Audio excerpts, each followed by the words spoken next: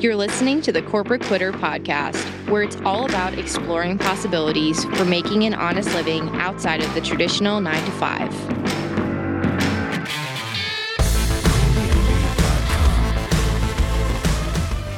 Hi, everyone, and welcome to this episode of Corporate Quitter. I'm your host, Gabby Ainel, and today's guest is Kelsea Warren. She's a career performance and well-being coach and the Chief Happiness Officer of the Seamless Coach, LLC.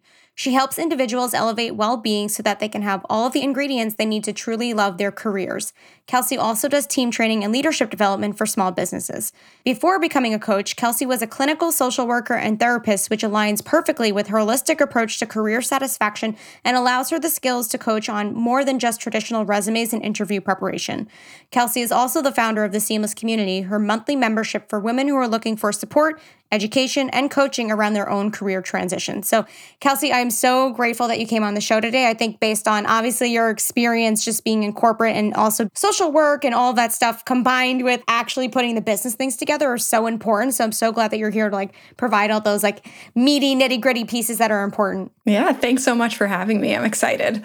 Yeah, so can you give us a little backstory on what your story is, how you fell into kind of being the seamless coach? Because obviously I'm sure it wasn't linear. And also I'm curious to hear how you being a social worker and a therapist then translated to business, because they're totally different. Mm-hmm. Yeah, so it's a long story, as I think all of them are, but condense it a little bit. I initially started out with bachelor's in psychology. I love the mind and how people think, and always along the way, I had this little creative side, graphic design. And so I think I always, looking back, knew that you could combine those two things. And obviously psychology and marketing are so intertwined.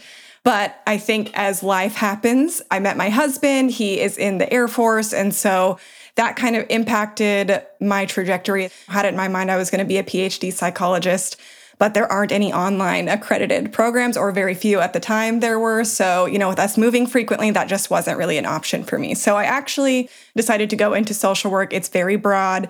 There's a lot of opportunity with it. So I can still kind of do the mind thing. And along the way, I still was, picking up extra tasks at work. I was designing flyers. I was doing trainings, and the whole time also mentoring and coaching people that I worked with, on their career, aspirations, things like that. So over time, I got into it. I actually started doing the therapy once I graduated. That's a whole nother story, but I became a supervisor of a clinical team, and I loved that so much more. And I think when I had that final realization, it was really, really scary for me, because I had invested all of this time into my degrees and 8 years of experience trying to make this work for me. And like I said, I always knew something was just off with it. But when I landed that role, it was a lot of admin. There was a lot of strategy with getting referrals and things, and also coaching and developing the employees that I had. And I just felt at home. Simultaneously, I was pregnant and had my daughter, and the schedule of that just wasn't really aligning. I had on-call. There was a lot of crisis work. It wasn't safe all the time. So it just wasn't really conducive to a family. And from there, I transitioned into relationship management for a business. It's actually a real estate media company that I still work with today, thankfully, in a leadership development capacity. And that kind of brought me into the business side. And then I transitioned into a business coach for a pretty well-known entrepreneur, and really got into the details of strategic planning, the leadership aspect, the marketing, all of the things. I was the member experience coordinator too. So I got to use the psychology skills, the social work skills, and think of how do people think and implement it in the business, as far as doing audits of the program, got inside the brains of the members that we had, and really kind of helped improve the program in that way. Loved it. And then eventually, obviously, as we all are here, I had this urge, okay, I just need to go out on my own and do all these things. I have the skills to combine them all together. And at the same time, still helping people on the side, for free or mentoring. Why don't I just do it? So that's the shortish long version. It's funny because when we're in the moment and we're going through all these transitions and stuff, we think that nothing is linear. It's not making sense. There's no stepping stones, right? It doesn't make sense the order in which we're doing things. And yet when you look back now, you can just tell, oh, I did the social work to learn the marketing piece, right? Because like you said, emotion and psychology, they all go hand in hand when it comes to marketing. And then in terms of learning the basics of business, you worked with someone who already did it. So you can essentially not replicate their system, but you basically were able to get the shortcut version versus like what most entrepreneurs do, which is like similar to kind of what I do, where they just quit and then they figure it out. And like part of that is great, but the other part is like, holy crap, you have to build it as the ship is sailing. It's cool to see it all come together. But something that I know that you touch on a lot and is kind of like the shame guilt trip we all get when we leave behind those degrees and stuff. I don't know if you can get into that a little bit, just because I'm sure in your experience, right, leaving behind years and years of being in social work, and I'm sure like maybe people around you were like, girl, what the fuck are you doing? Like, how dare you? So can you get into that? Yeah. Oh my gosh. Yes. So not just me. I feel like really anyone that I talk to, they don't even recognize it until you start talking about it. And then they're like, oh my gosh, I totally felt that way. And I just maybe didn't realize it in the moment. And I think, first of all, the thing with shame, and Brené Brown, shame researcher, love her. She's amazing. But she basically, says that shame derives its power from being unspeakable. So really like us not wanting to address those things is what is keeping it. It's like growing it. It's getting bigger. It's becoming this like giant monster, but you quote unquote, like you don't really know what it is because you're not willing to go there and like accept, for me, it was knowing that I still have student loans, right? And I used my husband's GI Bill to pay for my entire master's degree. So there was like that added layer of like, okay, I took this from him and used it for myself on something that I'm not even like truly passionate about anymore. I think also there's this whole thing, you graduate and you go to college or you get a degree or you go even into the workforce. A lot of times there's like so much pressure around that from like friends and family members and coworkers, and you're telling everyone that this is what you're passionate about, you're so excited about it, and you're pursuing it. And so to actually come to terms with it and face the fact that like this isn't maybe necessarily what I thought it was going to be, I didn't anticipate these problems or these issues coming up with it. It takes a lot to identify what that like root issue really is, and then also be able to start to work on it and get the confidence to explain it to other people. Yeah, I feel like unraveling a prior life takes so much, not only like from a physical perspective of, right, like creating the money, like finding the job that's more aligned, things like that, but also like mentally you're just kind of like, who the hell am I? Like I feel so lost because I've built this life prior with what I thought, right? And you're doing the best you can at that moment. Like when you're 18 and have to make a decision, like you don't know too much about life. So when you make that decision, it's kind of like the best you can. And then 10 years later, you're like, okay, I need to do something different. But it doesn't take away from the fact that it's really, really hard. Yeah, definitely. I almost like view it as a relation. Like when you break up with someone in a relationship, you are infatuated with it at the beginning. You're super excited. And then like as time goes on, it just like you kind of lose a piece of yourself. And I think it's really important to, even if the situation is toxic or you're leaving it or whatever, like if you're leaving it in a good place to move on to something better, to just acknowledge that you are almost like grieving something that you thought was going to be your whole like career path. That's really important in that transition process. Yeah. So how can we, like, what questions can someone ask themselves when they're like identifying reasons for feeling the shame or the emotions, or even change in general, right? Because especially with the Great Resignation, everyone is leaving, everyone is pivoting, everyone is changing. We still have the emotion there, right? So what do we do with that? It's just there. Yeah. I think identifying really the cause of it, the root cause of it is important. So questions that you could ask yourself quickly or even journal about to hone in on what that actually is, things like, what would it mean for me if I was in a career that I truly loved? Or something like, what do I feel is the biggest piece of avoidance in my life right now? And for a lot of people, that's not something that's at work. Maybe it's like a relationship or something else, but that all ties into your career satisfaction overall. So getting really clear about what you're avoiding, like what your future could look like or what you anticipate it looking like. And then also, I think another good question to ask is kind of a comparison question. How am I different today than when I went into this position in all areas? Yeah, because we completely change from like, for me, I don't know about you, but I change a lot and very often. So it's like literally the person I was 6 months ago is very different from the person I was at like 23, right? At 23, my values were completely different. Yes, yeah, absolutely. My like favorite thing to say is your life isn't static, your career shouldn't be either. Yeah.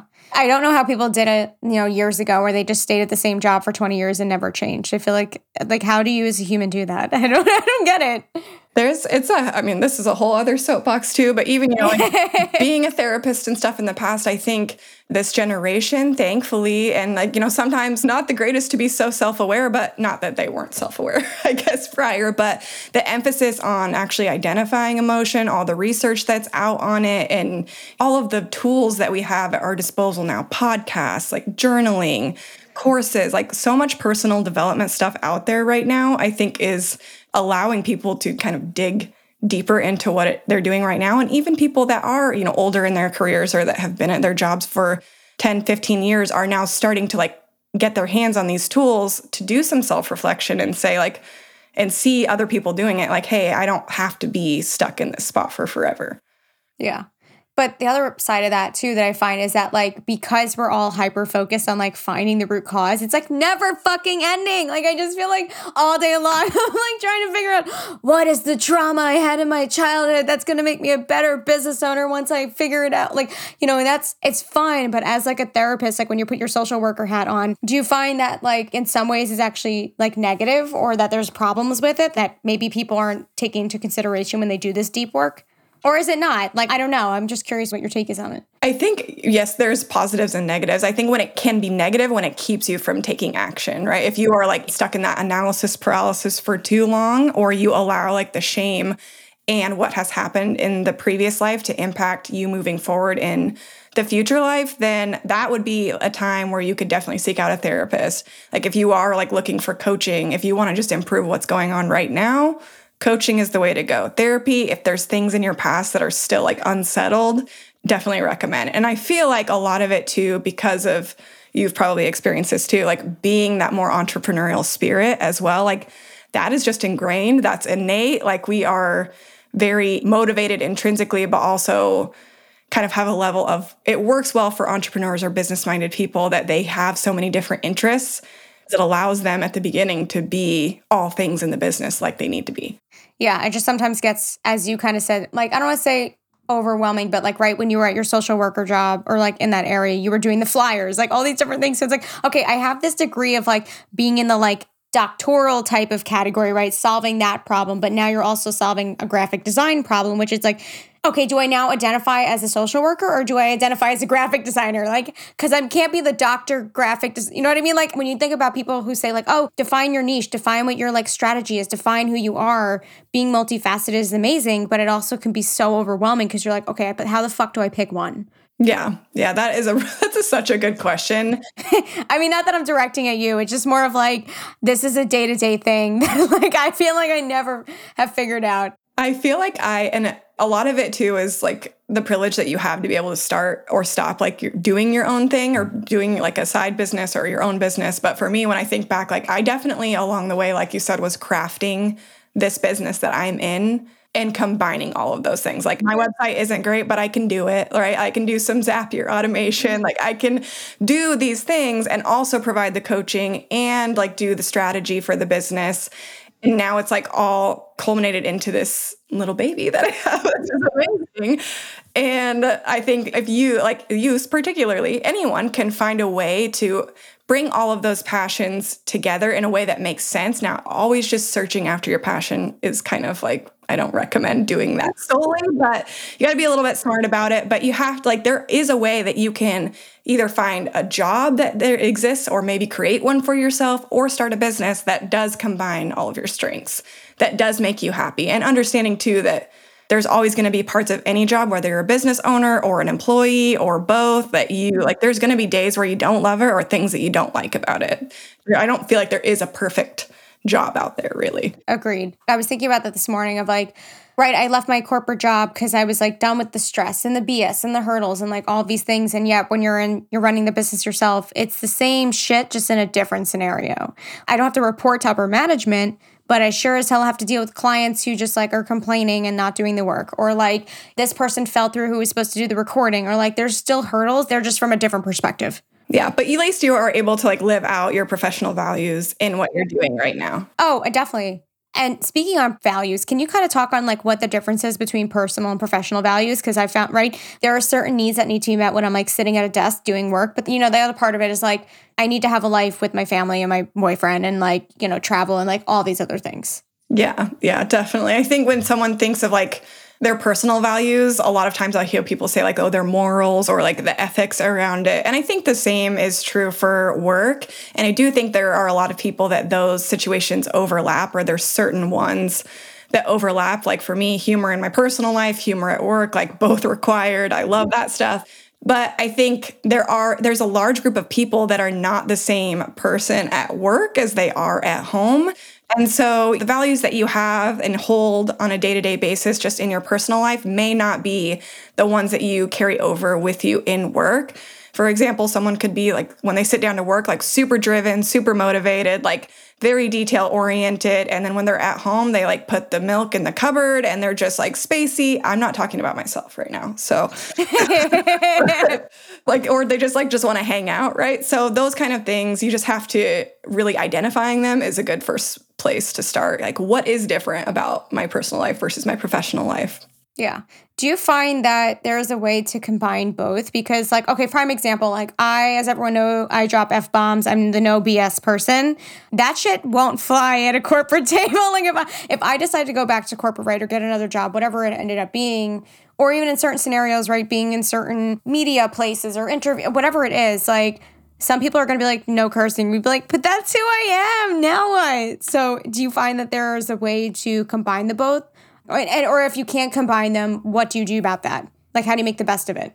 So once you've actually identified them, like prioritizing them, obviously, is probably the best first step, because then you can, like, if you just know that about yourself and that's not something you can really like fix or necessarily control, I'm sure you're very good at filtering because you had worked in corporate prior. But if you decide that you like hold that very like in a high regard as one of your, workplace and professional values, then I like to consider it more like a budget or some spending. Like if you want to keep that one in your savings, like you're not willing to spend it, keep it there. And might be other things that you're willing to compromise on or spend that are not as important to you. So it's just a matter of the prioritization, the ranking them, and then finding and seeking out opportunities that support those things to allow you to keep those things in your savings versus having to spend them. So for you, it'd be, I'm thinking of like startups and stuff where it's just like a lot more lax or not as structured.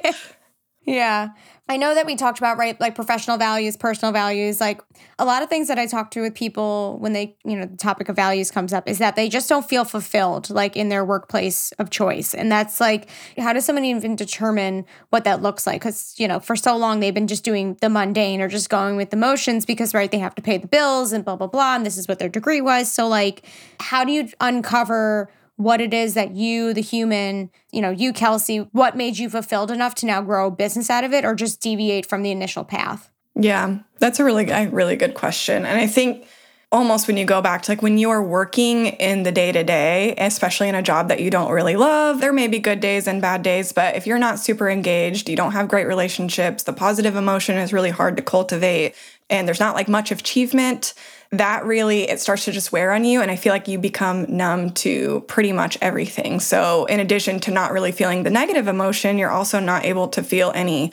positive emotion either because you're just kind of baseline and in the middle. And to be able to identify what your workplace values truly are, it can be really difficult if you're like, heck, I have no idea. But getting really just kind of introspective, asking yourself a lot of questions about what you, like I said, like what you do want. I love the magic wand. Like if you were to wave a magic wand and tomorrow you could wake up in your dream role, like what would that look like for you? Crafting yourself like a fake like acceptance letter to a new position, even if it's like your own role, like your own business, you could do that as like a little exercise if you're creative like that. But I think once you identify what those values are and actually start living them out and place like firm boundaries around them, you'll find that the fulfillment is a lot greater. Even if the work isn't, you're at least being authentic to yourself, because when you're not acting in integrity with your values, your confidence is low, you don't feel great, you can get sick. Like there's just so many things that can happen from it. I'm just like a big fan of values.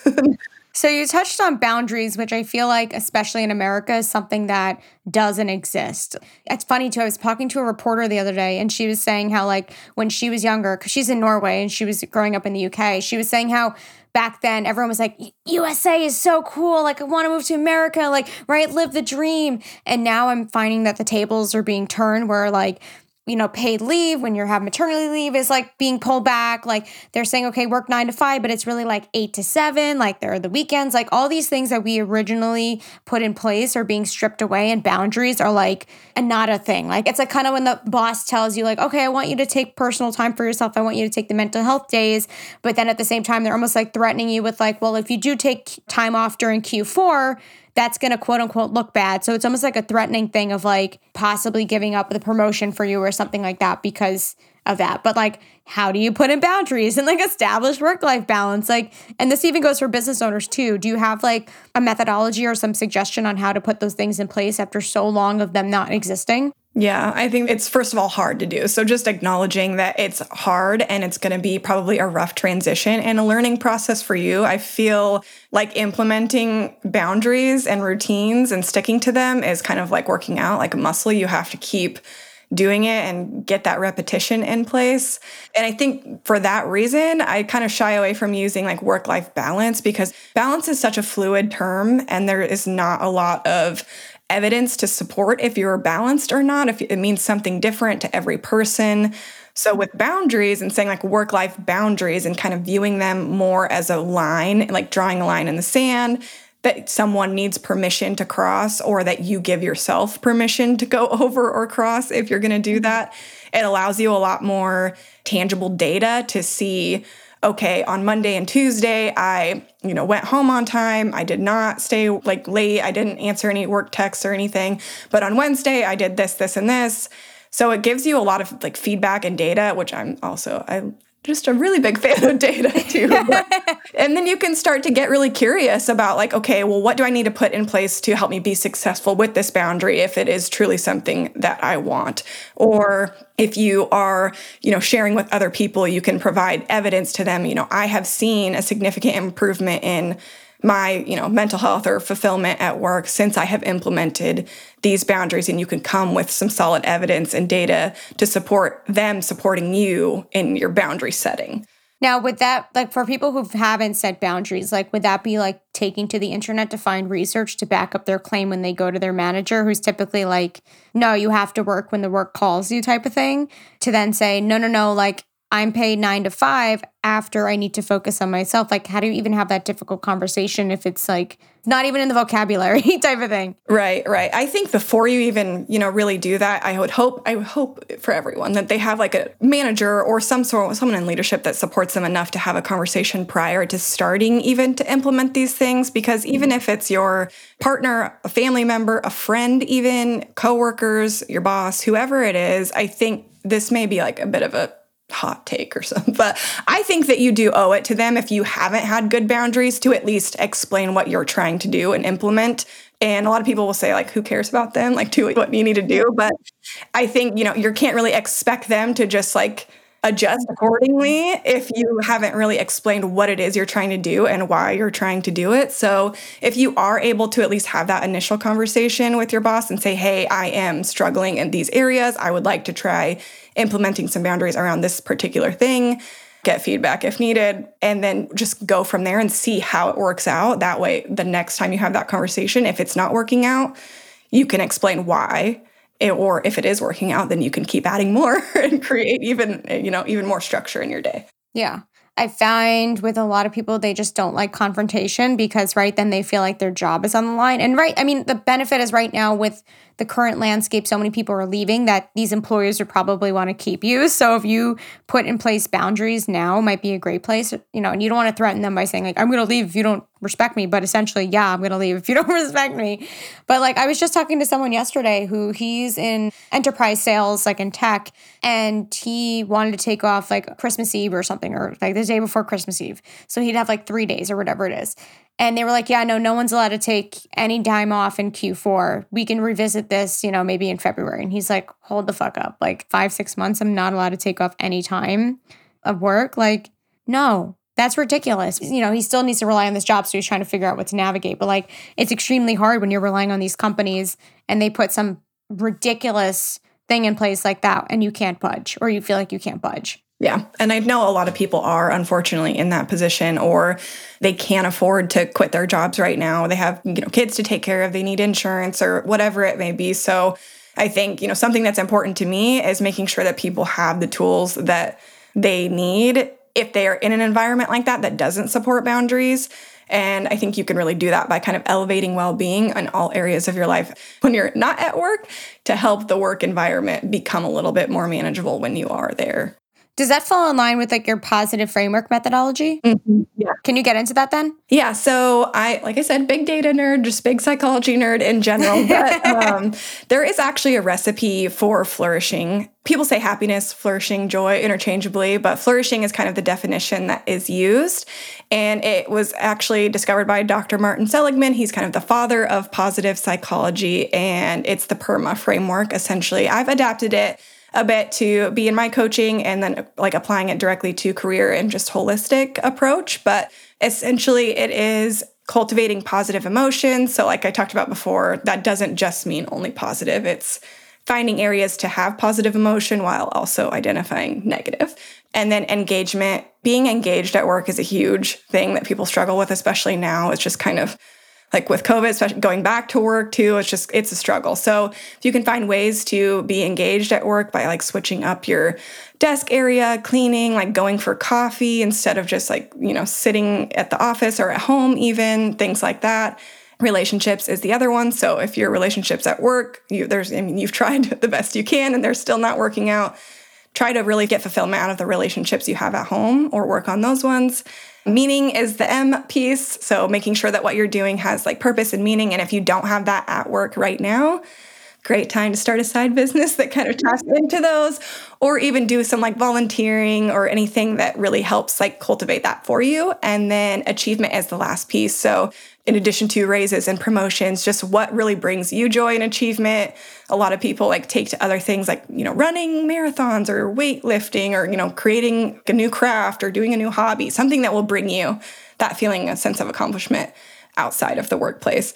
And I think when you elevate all of those areas in your life, then really it kind of leads to the flourishing lifestyle. I agree.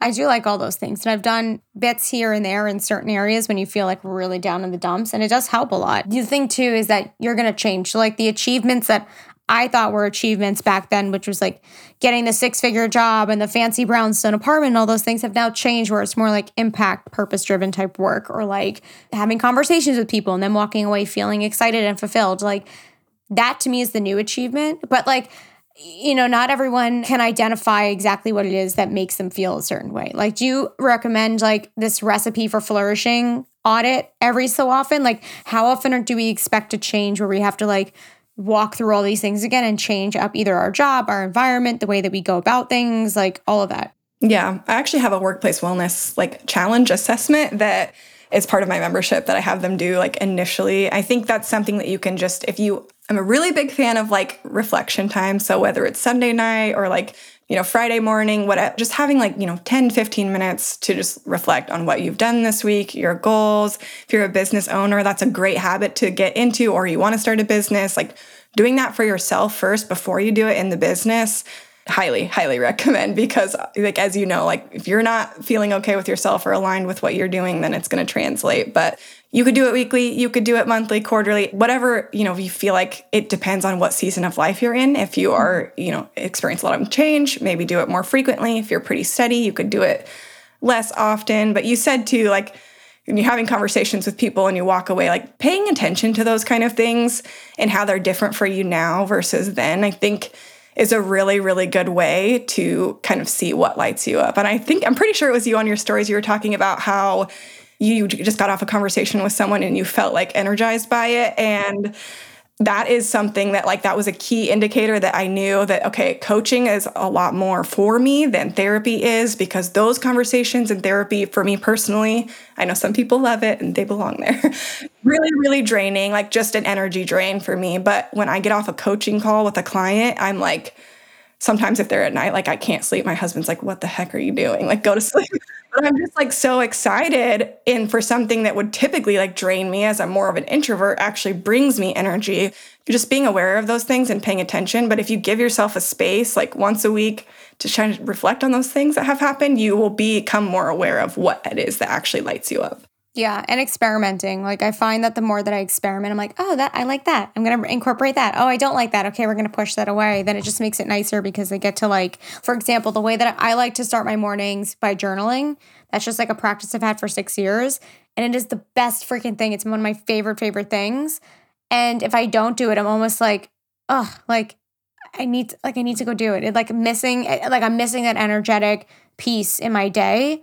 And like everyone needs to find their thing. If you're doing the same thing every single day, you're doing the same exact job, talking to the same exact people. And that doesn't mean you have to quit or do something crazy. It's just like try something new, like take up a new hobby, like talk to a new person. You never know how you're going to walk away from it. Yeah, definitely. I agree. Those habits in the morning too are going to serve you. Like they're going to just continue to serve you as a business owner, just making sure that you have like yourself in order and you're aligned, because if something's going to be off in your business, like you'll have so much more evidence. People pick up on it. Yes. Yeah. Oh my God. People pick up on it immediately. And even us as consumers, like, right, you know, those people who are trying to sell you something, whether it's going to be shit or it's going to be gold, just based on the energy that they transmute, if you want to get really technical and weird. But like, it is like, you know, not to say that I'm making 6 figures in my business, but a lot of people say, oh my God, I love your videos because they're so raw and authentic. I'm like, fuck yeah, that's what I'm trying to, what I'm trying to get out there. It means I'm doing it right. But that doesn't mean that I'm making it big. I just have figured out one key component to the whole, amazing puzzle of being a business owner. Yeah, definitely. I agree. And living out your value of authenticity. I feel like that's probably one of yours. They are. Yeah. Because I wasn't able to do that in corporate. So, and I'm sure you weren't too in your social work job and that whole type of thing. It's just, you have to be on the money all the time. And it's also from my friend who's a social worker, there are moments where shit is scary. Like you have certain patients who do things that are like, I don't want to say a life or death situation, but it could be really fucking scary. Someone goes haywire and you're like, oh my God, I'm going to die today. Like maybe not exactly, but kind of. No, I mean, that is true. I had a client get murdered in her house, and it was at a time that I should have been there for an in-home session, but by chance I wasn't. And so that was like, I have like chills thinking about it. It was just like very heavy. And I think that's like probably the biggest part of shame for me, to leave behind knowing that like, okay, why am I not the person that wants to help these people, or that at the expense of what? Like my family, my friends, myself, like my mental health, like. And I just had to like understand and like accept that there are people that, like I said, enjoy that work. That work lights them up. They love crisis. Like I do not want to be on the phone at 11 o'clock on a Friday night talking to someone 3 hours away, standing outside, and there's someone with a like axe trying to kill them. That really happened. Like I can't, it was just something that I couldn't personally do. And I think from what I have seen from people that have transitioned out of like the mental health space into something else, or even like teacher or anyone in a helping profession, really, like there's a lot of shame around just like leaving that and like feeling like you couldn't help those people. Yeah, I'm sure you get the same thing in coaching too, because, right, I mean, I talk to people all day long and like, right off the bat, once you get on the phone with them or the Zoom, that like, they're not a good fit. Like I like you and we may like each other, but I'm not the person to support you. And so in that case, I have to be the bigger person and be like, I would love to charge you, right? You'd be that person. I'd love to charge you and make money off you, but this is not the right scenario. And so I need to give you now instructions on how to find someone better or recommend someone else. It's hard to walk away because you're like, I could help, but it's not going to be the best help either. Yeah. But the fact that you're even willing to identify that and do that, like a lot of people don't and a lot of coaches don't. And so I just appreciate that. And that is so needed. Like if you're a coach or you have plans of being a coach, like take note of Gabby, because that's so important. It's so important, especially if you are working in like life coaching or even business consulting. Like you can really do some damage if you are taking on people that you feel like you really can't support. Yeah. Because you don't want to overpromise and then underdeliver. It's the worst thing that you could possibly do. Yeah, I agree. Worst thing ever. So I want to switch gears a little bit, right? We're talking about like shame and emotion about leaving the job and workplace boundaries and all that stuff. So like, I guess kind of wrapping up all the things we talked about, right? Recipe for flourishing, all that. It's like, how can someone establish a plan whether they decide to transition into a new industry or career, or if they want to like be ballsy and quit their job and start a business? Like, how do they even do that? So I guess my approach is a little bit different than most, and it's not my advice is never going to be just throw darts at a wall. And I don't think that that's a great method. It wastes a lot of time and builds a lot of frustration. So I would encourage everyone, if you are considering changing career paths, new job, starting a business, to take a step back and just kind of sit and do some like evaluating and some work and work on that emotional piece. I call it like the mastering emotions, like figure out what it is exactly about your current position that's not working for you. What would you like it to look like? Is there anything that you can do personally to improve the situation? Take some personal accountability. And, is there anything you can do better as an employee that would make your situation improve? I think those are like the first steps. And then from there, kind of like I said, doing that elevating well-being process simultaneously is great. I would then go into defining your values, like seeing what it is that you truly want. And then my other fourth component would really be to explore purpose. So start doing that kind of, like you said, experimenting, the exploring, whether through informational interviews, through volunteering. If you want to just like stop doing what you're doing, that's totally fine. I support people. I just had a client 2 weeks ago. She quit her job. Like, she's like, I'm done. But supporting her through the process of like taking some time before she jumps into something else to figure out like what it is she really wants to be doing. I think just kind of slowing down a little bit in something that seems to be, it feels very urgent, right? When you feel like you need to get out right now. It's just like, the urgency is not going to go away, but when you kind of take a step back and rationalize a bit of what's going on, it will serve you so much better. I like to call it the cycle of disengagement. So if you don't do those things prior, I have found and seen that when you do get into your next role, once that newness, the infatuation wears off, like you're stuck in the same cycle of like, I can't handle this. Like, I don't have the tools. I need something else. And that's like, as a serial former job hopper, like that is something that I was doing frequently until I actually like took a step back and like realized, okay, the next move needs to be something that's getting me closer to the target, not farther away. And also like just accepting that, your next move, whatever it is, whether it's starting a business or, taking a part-time job while you start a business or moving jobs completely, doesn't have to be the final destination. And it's probably not going to be either. So when you do that kind of reflection work, it will allow you to see, okay, well, this is just a stepping stone to get me to the next place. Yeah. Similarly to you, the urgency is never ending. Like every single day, even when I know that there's someone I follow and essentially she calls it like power through non-action. So it's like you're still taking action, but it's not the action that you're accustomed to thinking is the correct action, which is like hustle and bustle and move and shake and whatever it is. Like it's still action, but you're like resting or you're like reading or you're doing something that brings you joy because it's still a form of action. It's just not the like corporate type of action that we're conditioned to think is important. Yeah. And I think, we've talked about too, like just making sure that when you are doing those things, like you're finding something that serves you, like you said, like your morning routine, like getting those things in place is going to prepare you so much better for when you do own your own business, because there's not going to be anyone that you're reporting to and that you're going to have to like pull yourself off the couch and like go sit at the computer or like bring the computer onto the couch, however you want to work. And you have to stay like, keep yourself like accountable and motivated and having those like routines and habits built in and being in a place where you feel like your well-being's in a good spot and you have like those habits formed already prior to moving into the next thing. It's just going to be so much easier for you to kind of stick to that. If you quit with the urgency and you don't have a plan, but you also haven't established like anything that grounds you day to day, like you have your journaling, like that probably, a lot of your business ideas probably came from that journal. They did. Yes, they did. And I flip back and I'm like, holy crap, remember when I said that thing? Yes. So even those little things, like they build up over time. And if you don't like bring some of that with you, it can just like feel really scary and chaotic. And that's when people, like the statistics of people that start businesses that never, they quit within the first year. So those are the things that are going to keep you forward into the action. Yeah, it's like, as they say, acting as if you are your future self already realized. So like my future self was the person who journaled every single day. And it took, however many years to get it done. And now I'm 6 years into doing it. So like you have to start somewhere. Yes, I totally agree. So other than all the gold nuggets you sprinkled in here about shame and workplace values and all that stuff, something I like to finish up with all my episodes is basically asking guests, if you could give advice to your younger self, what would that be?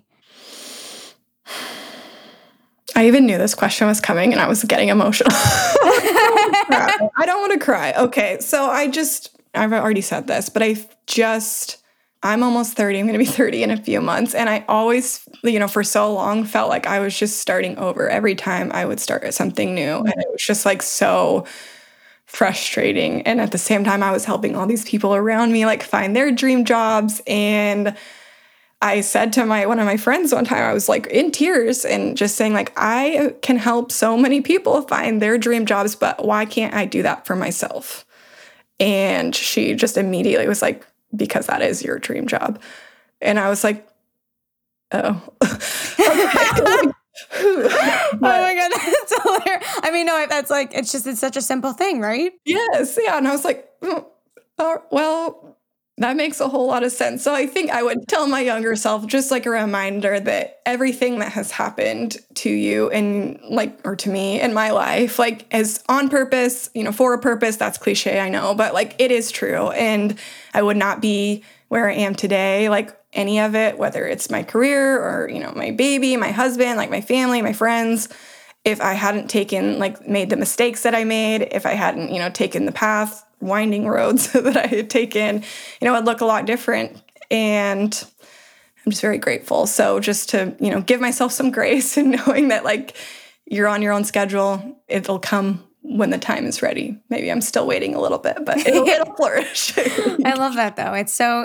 I think for a lot of people who are listening, it might give them inspiration to turn the lens on themselves and be like, okay, if Kelsey could figure out what she wants to do and she's identified, her friend might have had to say like, oh, you're the person to do the dream, be the dream job person for other people. But like flipping the script on people who are listening to do it for themselves might help them actually uncover what it is they need to do.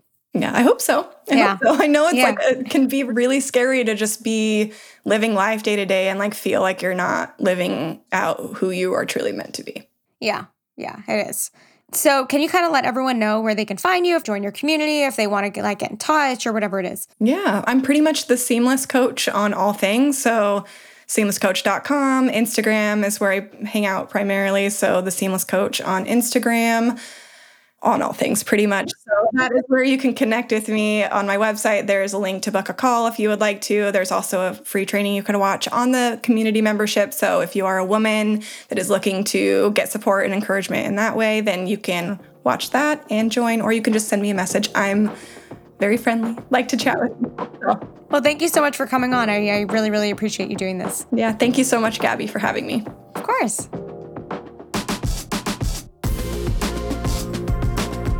Thanks for listening to the Corporate Quitter podcast. Make sure to check out corporatequitter.com for extended content and additional information about our guests. To connect with us, stay up to date on all things Corporate Quitter, and to learn more about how you can leave the 9 to 5, follow our host Gabby on Instagram or TikTok at SheLikesToGab.